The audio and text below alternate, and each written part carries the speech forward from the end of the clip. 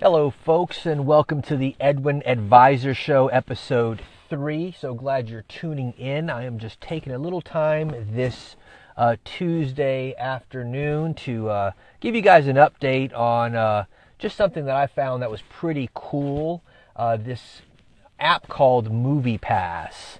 And just tell you a little bit about an outing that my son and I went to not long ago. We went and saw the movie Thor, the newest Thor movie. But more importantly, if you are a movie buff, just enjoy going to the movies, which I do and my youngest son Zachary does, there's an app called MoviePass.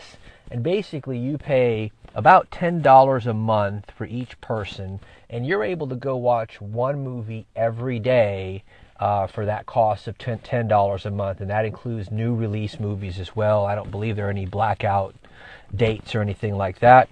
But you download this MoviePass app, and then within about a week you sign up and register, of course, put your credit card information in there, and then within about a week you get this MoviePass MasterCard.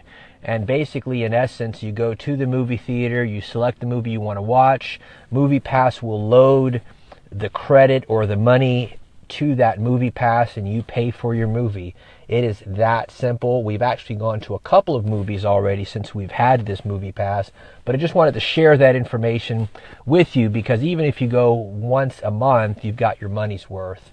So it is a pretty cool app. Again, if you're a movie buff like myself and my son Zachary, I think you'll really enjoy MoviePass. But just wanted to give you guys an update and my thoughts on the newest Thor movie. So my son Zachary, again, is 14 years old. He's a 10th grader, so he likes the Marvel and DC stuff quite a bit. I'm a bit of a fan myself, but to be quite honest with you, I was a little disappointed with the newest Thor movie. I was excited about seeing him, and of course the battle between him and the Hulk actually was pretty good. But I thought there was a little bit too much comedy that Marvel tried to put into this movie, almost force into the movie, that kind of turned me off a little bit. I'm going to watch a Marvel movie like that.